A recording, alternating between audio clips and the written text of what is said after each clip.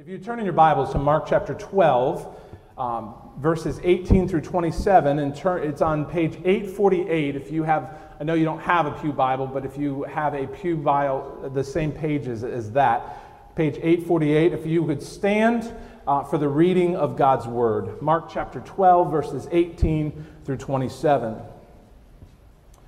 And the Sadducees came to him, who say there is no resurrection.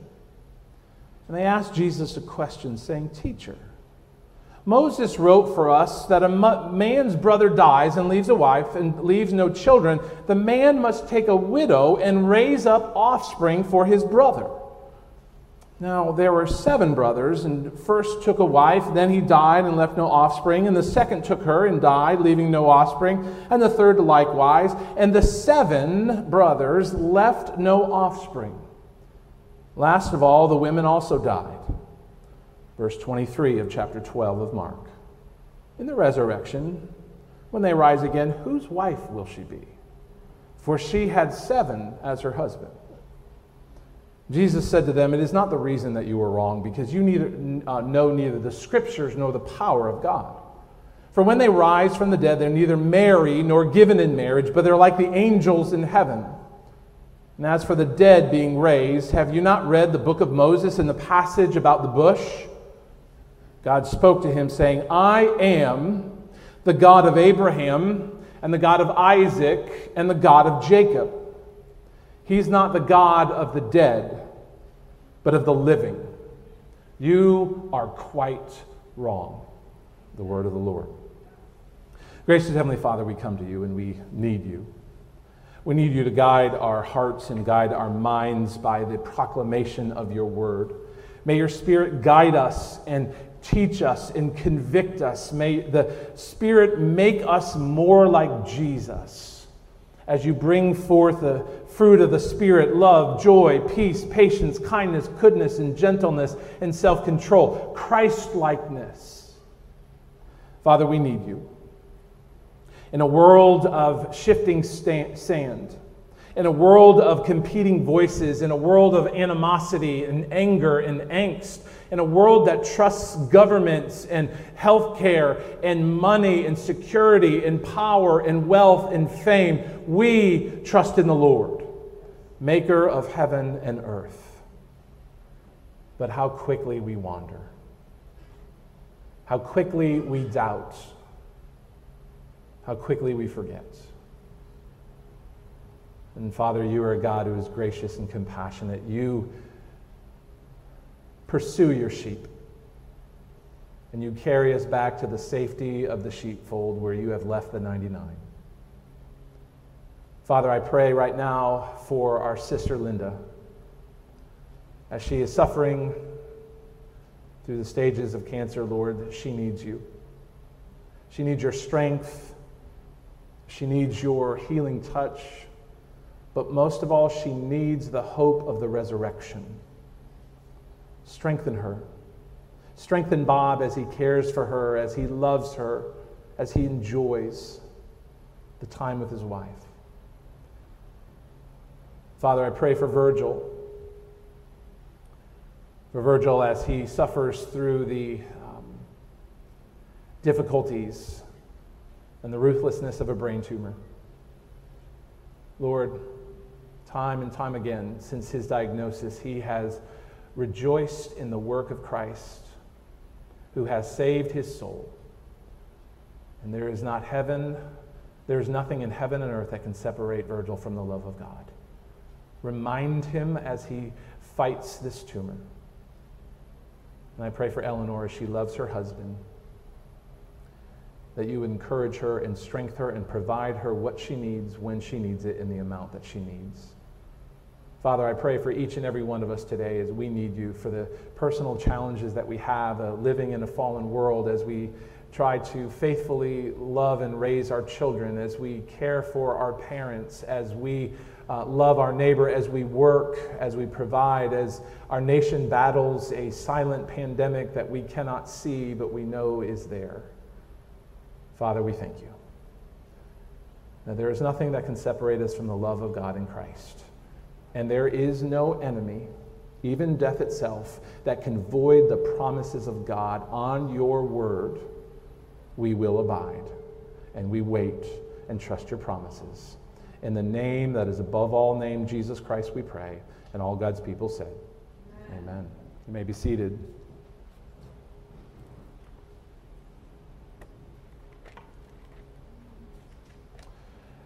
If you've closed your Bibles, go ahead and open back up to Mark chapter 12. Mark chapter 12, we are continuing there in the three tests that Jesus has gone. But let me ask you as we begin to open up, what do you think of when you think of the afterlife? There are many answers in this world that are given, and from anything from nirvana to paradise of different levels based on your worthiness in this life. There is a celestial kingdom that you will, some say, will inhabit and populate. There are many that even believe in reincarnation, that you will either go up and down depending on your carnation, and then eventually you'll become one with God. And there are many cynical, skeptical people that says there is no afterlife. The only afterlife you have is being food for the worms. They're also really good at writing Hallmark cards, those folks. What do you think of when you think of the afterlife? And what is the basis that you think about it? Is it things that you see on television or books that you read or things that pop up in social media? Is it your personal preference, things you like to do now, you're going to do in the end when the time comes? This is the test that Jesus comes across, is the Sadducees come and they try to trap Jesus. And they know that the afterlife is rather controversial at this time because the Sadducees, unlike the Pharisees, did not believe in the afterlife. They believed you're one and done. And so they come to Jesus knowing that Jesus teaches of the resurrection like the Pharisees did, and they want to, as we see already in verse 13, to trap him in his words, to get him to stumble up and to prove that this uneducated rabbi from the backwoods of Israel and Galilee was uneducated. He was not credentialed by the ruling people, and he was not worthy, and he was only causing trouble to the religious establishment. He was challenging them, and by doing so, he was challenging their income, and they wanted to expose Jesus for the fraud they believed he was. Jesus, the first test, when the Pharisees came, they said, who should we pay taxes? Should we pay taxes? And Jesus stymied the Pharisees when he said, give to Caesar the things that are Caesar and give to God the things that are God. And the Pharisees had nothing to say. They had brought out their 95-mile-per-hour fastball, and Jesus had hit it into the cheap seats. Now the Pharisees took their stab at it, and they wanted to trip Jesus up. And though we don't know much about the Pharisees, little has been preserved from nothing has been preserved from their own writing. The only thing we know about the Pharisees is from their opponents' writing. But they were wealthy, they were aristocrats, they were families of the high priest, they were influential. And here in verse 18, Mark tells us that they denied the resurrection. And even in the book of Acts, Luke tells us they didn't even believe in angels.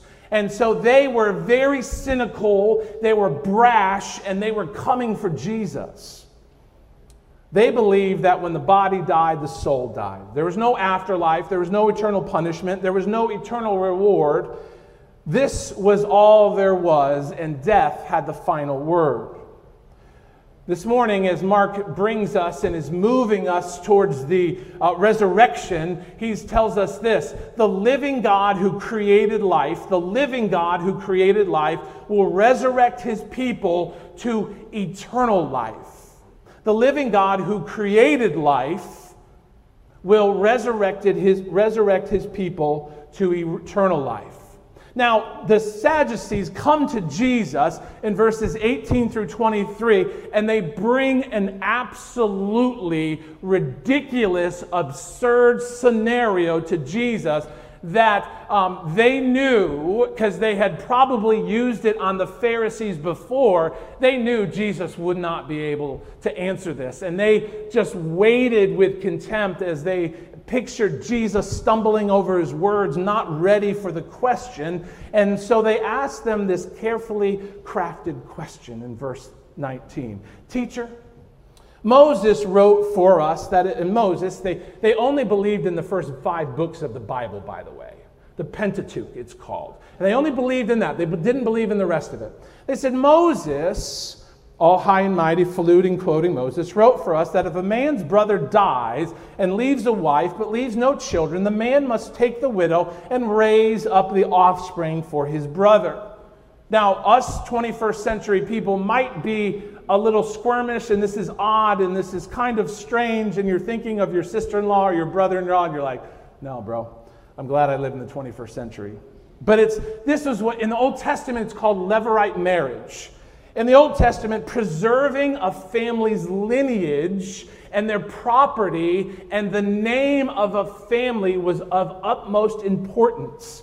If a married man died and he had no heir, no children, no offspring, the dead man's brother would marry his widow, and they would, from their union, the firstborn would be actually considered the child of the dead man.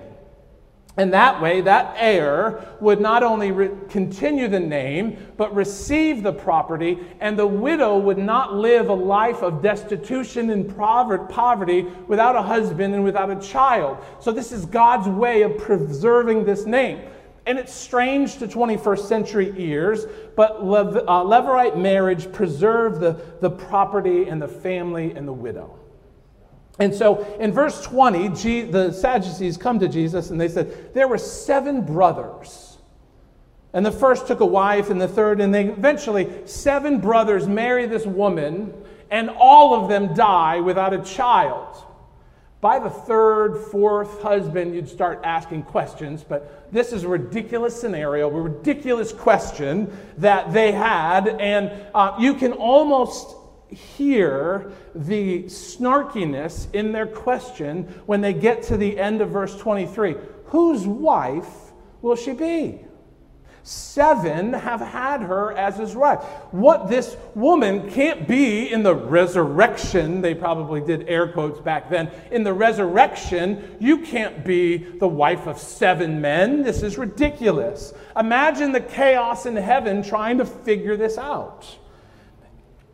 The Sadducees knew that anybody who attempted to answer one of these questions would stumble into a lose-lose scenario.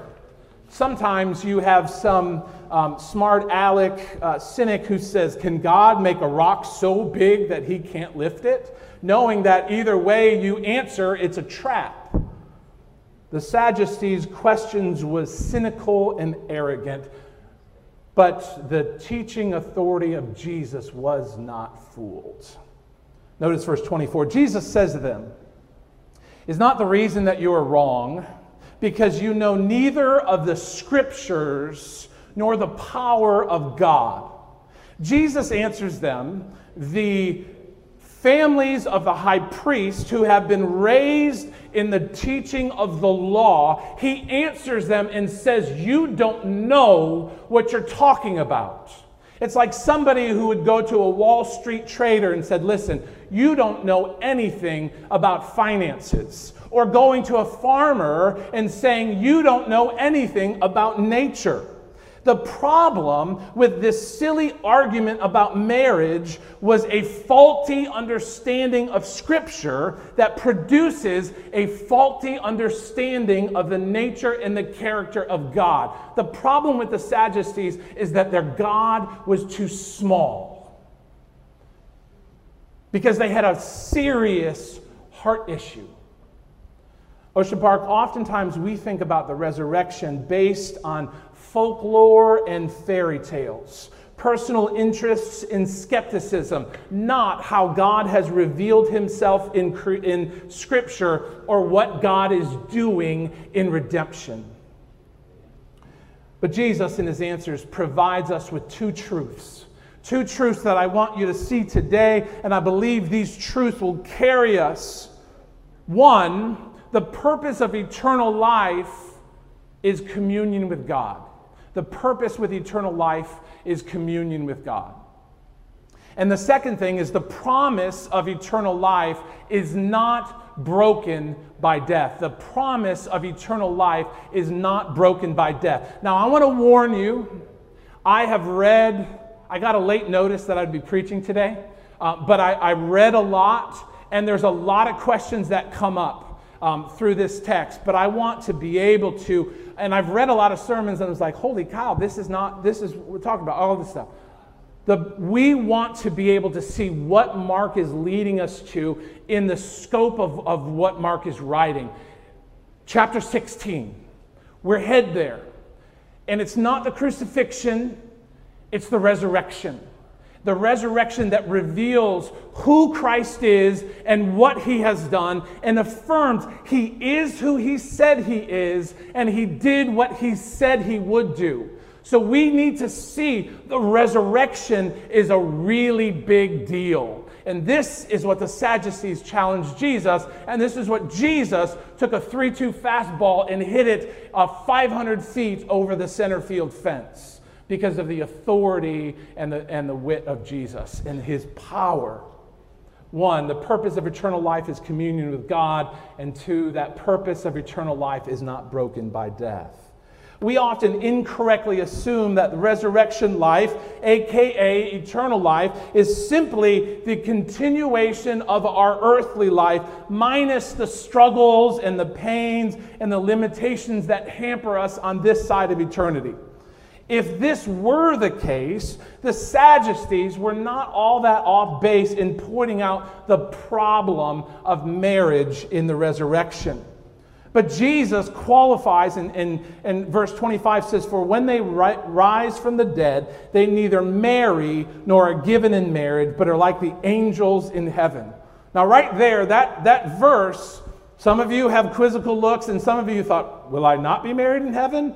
Will this be in heaven? Will that be in heaven? We can talk about that later. Don't get distracted. Focus, grasshoppers. Eternal life, Jesus is teaching us, is a transformed dimension of life that is presently unseen by human eyes. It's a transformed dimension of life that's unseen by human eyes. Notice, as Jesus, at the end of verse 25, like the angels in heaven, eternal life is neither an unending passions and pleasures like, I'm going to fish in heaven 24 hours a day. Some of you, I've been to funerals that said, Jim Bob or whatever, he's going to fish in heaven forever. I believe in the new heaven and new earth. There's going to be fishing. I think it is. I'm not going to die on that hill, but I believe so. In heaven, there's going to be eating and drinking and quilting and golfing and rocking on a rocking chair while you sip sweet tea and listen to country music. Heaven is not just an unending series of our pleasures and passions and the things that we liked here. Though there will be pleasures and passions, and it will be wonderful in the new heavens and new earth. Second, eternal life is neither an extension of earthly conditions, yet more glorious, like marriage. Marriage will not be in heaven. Again, we can get distracted with that. But resurrection life, resurrection living, is transformed living. It's a dimension of life which is presently imperceptible to human eyes. In our understanding, we don't really fully understand the glories of what is yet to come. Paul begins to explain this. So it is with the resurrection of the dead. What is sown imperishable, what will happen? Will be raised, sown perishable, will be raised imperishable. What is sown in dishonor will be raised in glory. What is sown in weakness is raised in power. What is sown in natural body will be raised in a spiritual body. Eternal life will not be business as usual, but it will be a complete metamorphosis. Like a caterpillar turns into a butterfly. perishable to imperishable, dishonor to glory, weakness to power, natural to spiritual. The glorious realities of eternal life is this: communion with God. John Piper, in his book, God is the Glory, writes a story. If you went to heaven and you saw your grandmother and you had a glorified body and you walked the streets of gold and you could sing, and he was this intricate thing, would it be heaven if Jesus wasn't there? Would it? The answer is no. Though there's a lot of great things that are going to be about heaven, the glory of heaven is communion with the living God. Let me give you an example to try to get you in in that thinking. We can see this little baby. I think it was just, it went down the birth canal. It was just breathing. Oh, there he goes. Okay, it's back. It's back. All right, I think it's got a timer on it and it goes away. Okay, we got it. We got the baby. Everything's okay. In the womb, this child is warm. It's happy. It has a tube into its belly, and it feeds it. It's wonderful, and it snuggles 24 hours and sleeps and is fed. That's a wonderful life. Imagine two twin babies in the womb asking one another, "Do you believe in life after the womb?" And the other one says, "I can't prove it. I can't see it." This child in the womb is completely surrounded by the love of the mother and the life of the mother, though the child cannot see her. Labor for this child seems harsh and cold and bright and just devastating. But it's not without labor that this child can be embraced by the warm arms of its mother, to hear her beautiful voice, to feel her sweet kiss. It's the same way. As Christians, there is continuation of life now versus life in glory. There is greater change in our life when we are totally surrounded by God now, who sustains our life, but He remains unseen to us.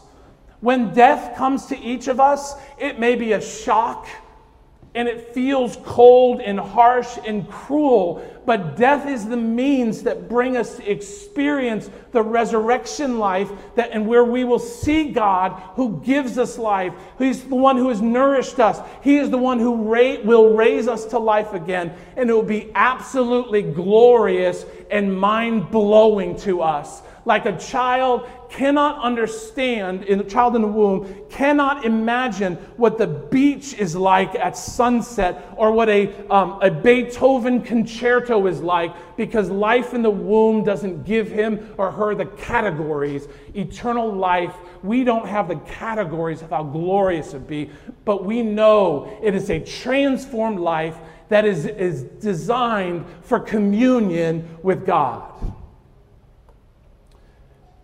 Anthony Homeka, I don't think I said that. He's a Dutch theologian who, I don't have it. Let me read it to you.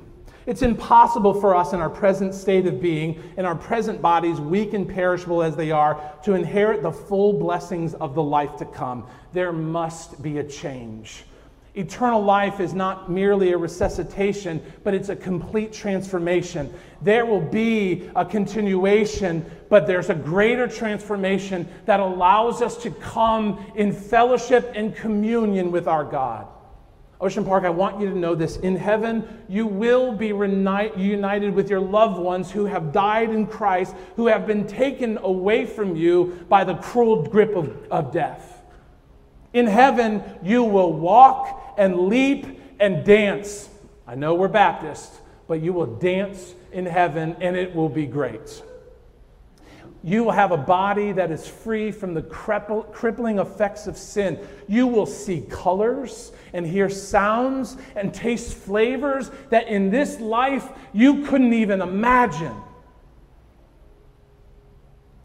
As Paul tells us, what no eye has seen. No, that's not it.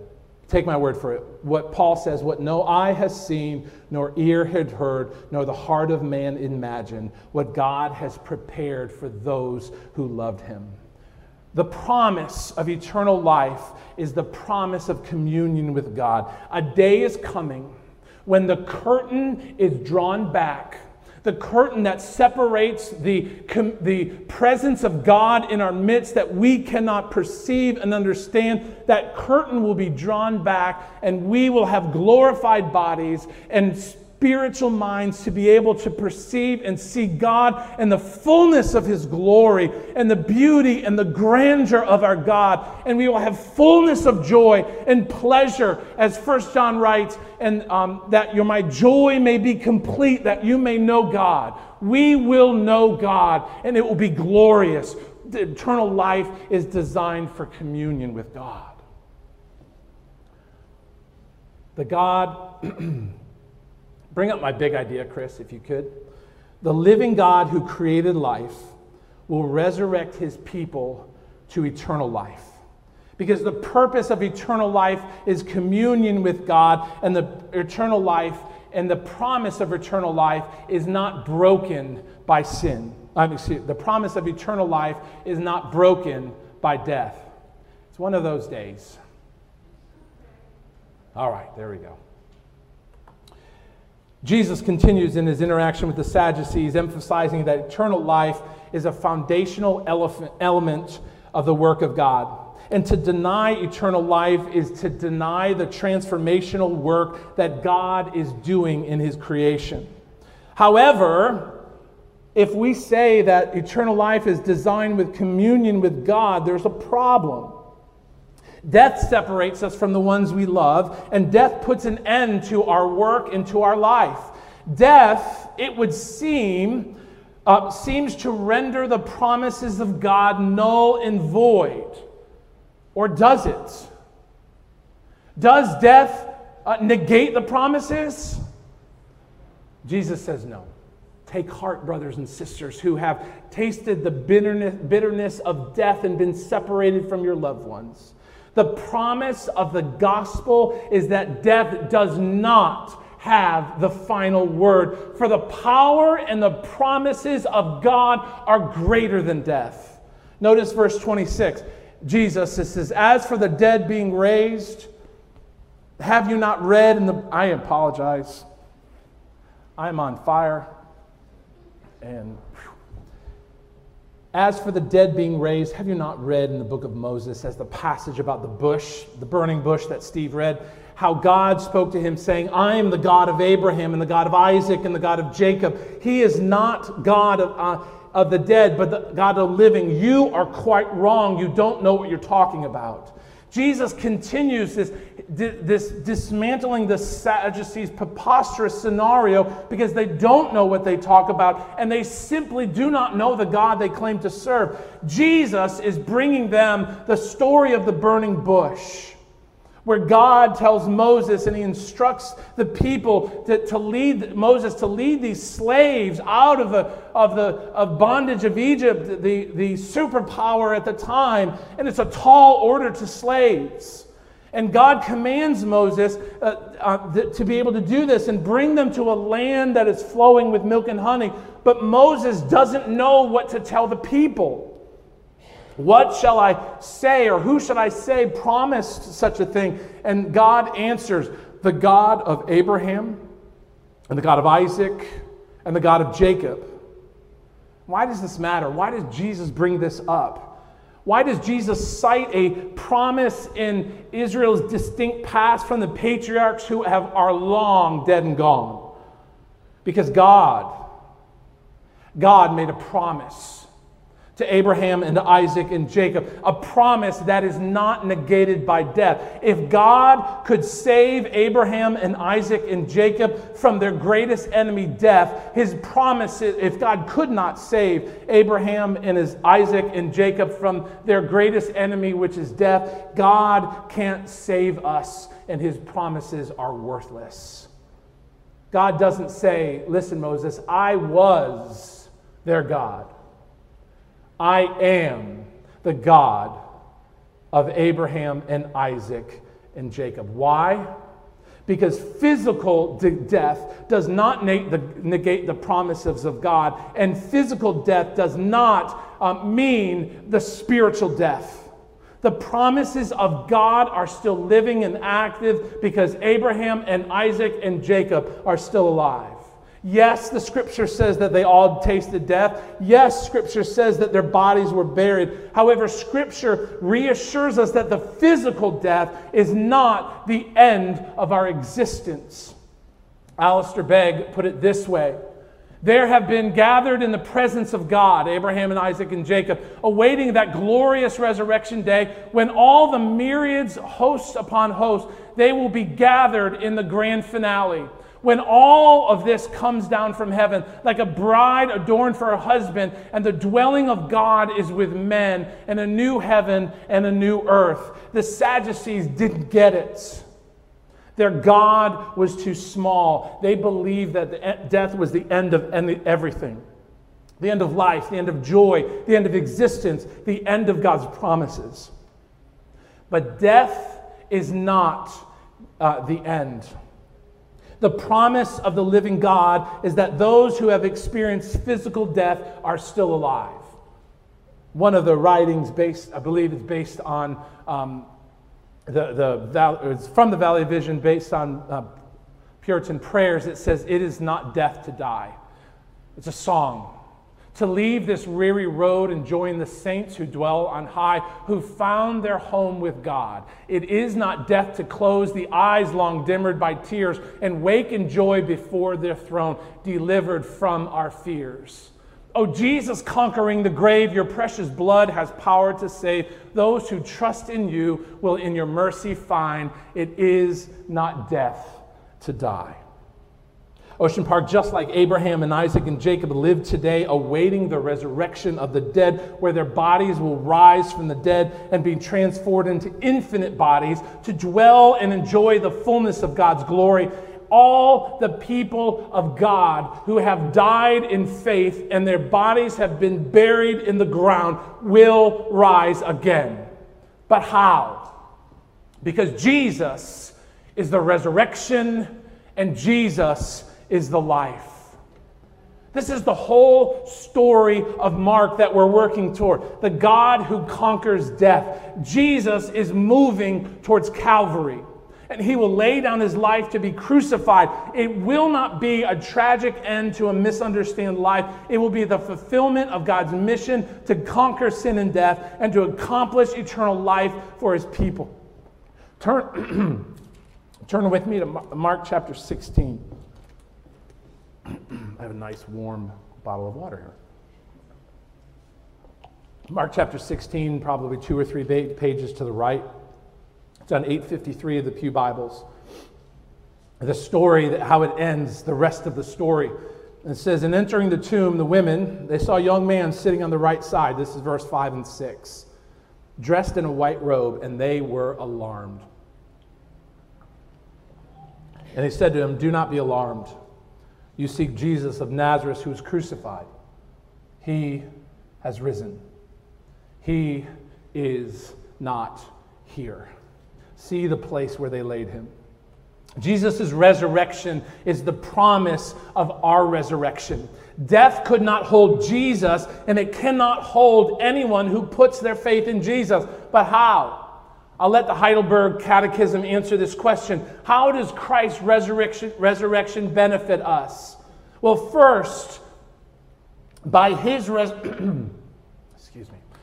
resurrection, he has overcome death. Why? So that he could make us share in the righteousness by which he had obtained for us by his death. We cannot stand before the Almighty God. All have sinned. But what does Jesus do? On the cross, he took our sin and our punishment. And in the resurrection, he rose to life. And he gives us his righteousness so we can stand before Almighty God and be in communion with him for all eternity. Not only that, but it says, second, by his power, we are too raised for new life. Like we told the children, just as God breathed life into the dust and gave Adam life, He breathes life into dead souls and raises them alive, causes them to be born again. And those that have received the breath of God in eternal life can never die, though their body will be laid in the ground. In hope of the resurrection, we are confident because Christ rose, we will rise again. And thirdly, Christ's resurrection is to us a sure pledge of our glorious resurrection. Death is not the end of the story for anyone who is united to Christ by faith. There will be a day when, as Jesus stood before Lazarus' tomb and said, "Lazarus, come forth," he will come and return and cry out with a trumpet sound, "Live!" And the souls that we have buried in death will rise up at the resurrection with with glorified bodies, pure and holy, able to commune with God and dwell in the presence of our Lord forever. Ocean Park, God is the God of the living. And all who are united to Christ will never die, though they taste physical death. Do you believe this? This is the hope of the resurrection. In the 25 plus funerals I've preached, though we lay their body down, Christ will raise it up on the last day. Therefore, we grieve, but we don't grieve without hope. We grieve in the hope of the resurrection. But are you a Sadducee that's sitting here and you're rolling your eyes at the notion of life after death? It's ridiculous. This is all we have. Eat, drink, and be merry, for tomorrow we die. Jesus says at the end of verse 27, you are quite wrong. You don't know what you're talking about. And he says, repent and believe. Repent of your cynicism, your pride, your misunderstanding of the scriptures and of God, and trust the life and the death and the resurrection of our Lord. Some of you are like the scribes, who we'll see next week. You affirm the resurrection, but you believe it's up to your morality to get you there. And though you might do different things than the scribes did some 2,000 years ago, you think you have to do a whole laundry list of things to be able to make yourself worthy of heaven. And if you can at least outmaneuver your crazy uncle and that weirdo that you live next to, you got a good shot of making it to the big show. But the reality is there's nothing that we can do. And Jesus says, you have to be righteous. And notice in verse 34, you're not far from the kingdom, but you're not in the kingdom. And they knew they would fall desperately short. It's not what you have done. It's what Christ has done. And then finally, a genuine follower of Christ. You long for the presence of God when the shackles of this life of sin and death are released, and you're glorified and you are able to commune with God and know God, enjoy the blessings of a new heaven and a new earth, which is similar and very to this world, but so much better because God is there and you dwell in the presence of Christ. Ocean Park, our faith in the resurrection does not derive from empirical data, logical arguments, or physical evidence. Our faith is in the resurrection based on the character of God and his ability and power to give life to the dead.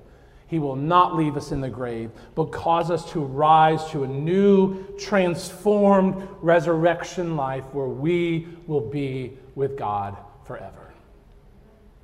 Because the living God who created life will resurrect his people to eternal life. Shall we pray? Gracious Heavenly Father, we come to you. And though it is hot, and though the world is turned upside down and politically and health and economically, there's fear in our hearts and doubt in our minds. We cling to the truth of the gospel. We cling to the resurrection that is to come. And we love you and we trust you. In Christ's precious and holy name we pray. Amen.